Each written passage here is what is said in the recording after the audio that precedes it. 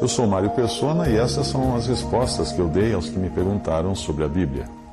Você escreveu perguntando o que significaria a palavra igreja. Bem, na Bíblia, a palavra igreja, ou eclésia no grego original, ela nunca se refere a um edifício, nunca, jamais. Ninguém apontaria para um prédio no Novo Testamento e diria, olha uma igreja ali. Não existe tal ideia na Bíblia. A palavra igreja significa simplesmente assembleia, ou reunião, ou um grupo de pessoas. Isso é o significado da palavra igreja. E aí está o fato de nós não nos entendermos, né, na correspondência que nós temos tido entre nós, porque você considera o significado da palavra igreja como duas coisas que não são bíblicas.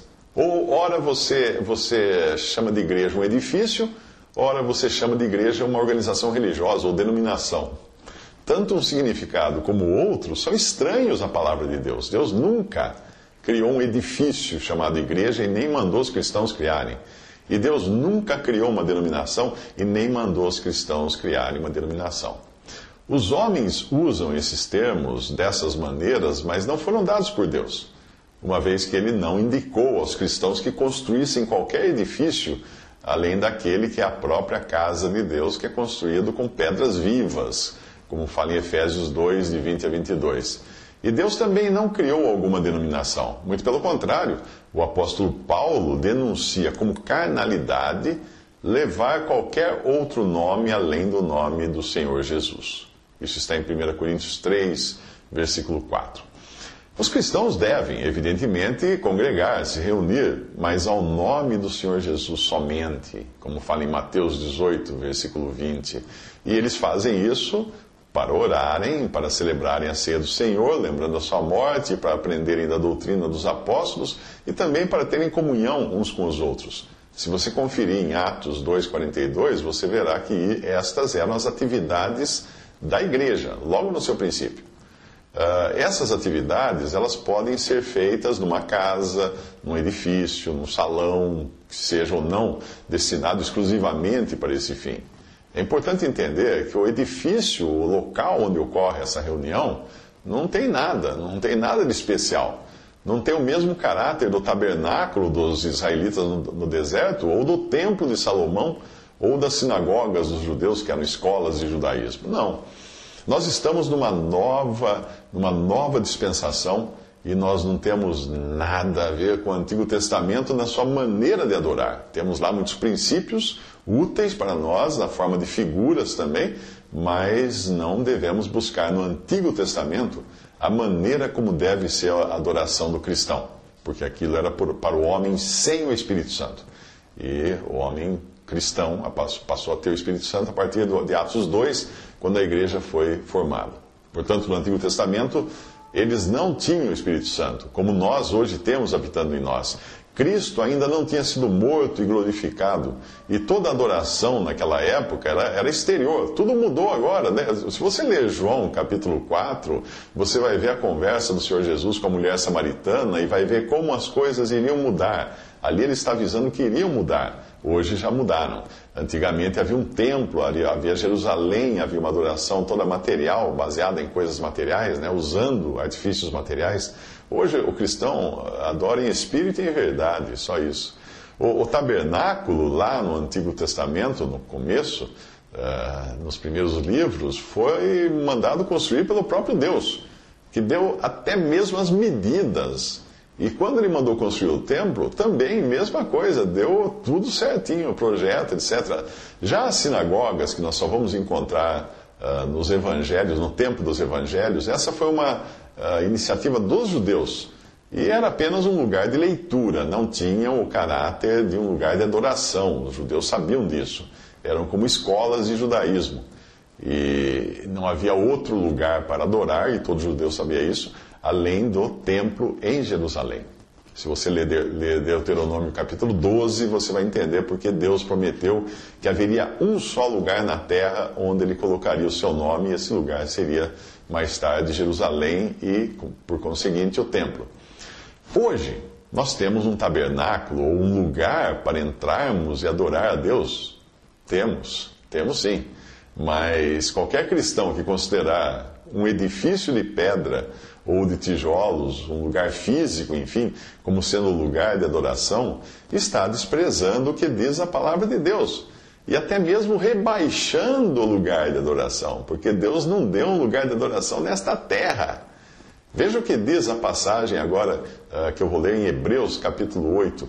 Ora, a suma do que temos dito é que temos um sumo sacerdote tal que está assentado nos céus, à destra do trono da majestade, ministro do santuário, o qual o Senhor fundou, e não o homem.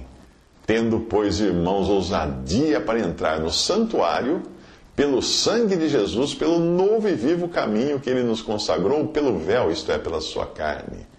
Aproximemo-nos, etc. Isso está em Hebreus 8, de 1 a 2, e Hebreus 10, de 19 a 20. O santuário do crente está nos céus. Nós entramos pela fé na presença de Deus. O nosso tabernáculo, o nosso santuário, o nosso edifício santo, onde nós podemos entrar e adorar, está no céu. Não está mais sobre essa terra, como no tempo da antiga dispensação, do judaísmo, dos israelitas. Ele não é mais feito por mãos de homens. E não tem mais sacerdotes pecadores e falhos, que eram seres humanos aqui na terra. Não, o nosso lugar de adoração agora está no céu. E nós temos o próprio Senhor Jesus Cristo como nosso sumo sacerdote. Nenhum sacerdote na terra, nenhum sumo pontífice na terra, nada. Todos os salvos são um sacerdócio real, um sacerdócio santo, para oferecer sacrifícios agradáveis a Deus.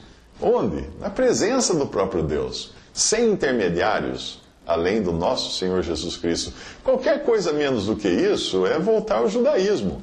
É ficar nas sombras, como a Bíblia chama o Antigo Testamento, e deixar de usufruir o cumprimento da palavra de Deus. Leia Hebreus 8, de 4 a 5, você vai entender. Eu espero que você entenda que o cristianismo que você vê ao seu redor é uma mistura de judaísmo. Muita coisa foi pirateada do judaísmo para criar esse cristianismo que você vê ao redor, com templos, copiados também do catolicismo romano, né? Com seus templos consagrados, com seus sacerdotes, com suas roupas especiais, com seus altares, com rituais, com incenso, com todo um aparato de música, de corais, de banda e instrumentos e tudo mais, para uma adoração exterior. Mas isso era para o tempo do Antigo Testamento, quando o homem não tinha o Espírito Santo de Deus habitando em si. Isso foi adotado em muitos pontos, em muitas instâncias, pelo protestantismo, que preservou a ideia de templos, de sacerdotes. Algumas denominações ainda usam o termo para o pastor, hein? Denominações protestantes. E também chamam de altar o lugar onde está o púlpito. Um altar, não temos altar mais. E fazem rituais, como no Antigo Testamento, não temos rituais. Tudo isso tem a ver com o judaísmo. Nós não somos judeus, nós não estamos no judaísmo, nós somos igreja.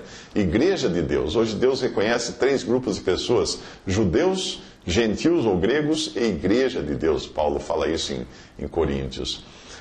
Bem, tudo isso tende a uma adoração terrena, dentro de um sistema humano de ritos e de lugares santificados. No entanto, Cristo sofreu fora do arraial, fora do sistema judaico, fora daquilo tudo que representava o judaísmo. E por isso a palavra de Deus nos exorta o quê? A sairmos a Cristo, ou para estarmos com Cristo fora do arraial, que era o sistema religioso judaico, ao qual está se referindo em Hebreus. E nos diz para sairmos então disso, e sairmos levando o vitupério, ou a vergonha, ou a rejeição de Cristo. E conclui dizendo, porque não temos aqui cidade permanente, mas buscamos a futura. Hebreus 13, de 10 a 15. Se nós temos de sair a Cristo, é porque ele está fora de todo o sistema judaico. E a mesma situação você vai encontrar em Laodiceia, que representa os últimos dias da igreja antes do arrebatamento. O que você encontra em Laodiceia? Cristo está do lado de fora, à porta, batendo e esperando ser atendido por aqueles que ouvirem a sua voz. Eis que estou à porta e bato.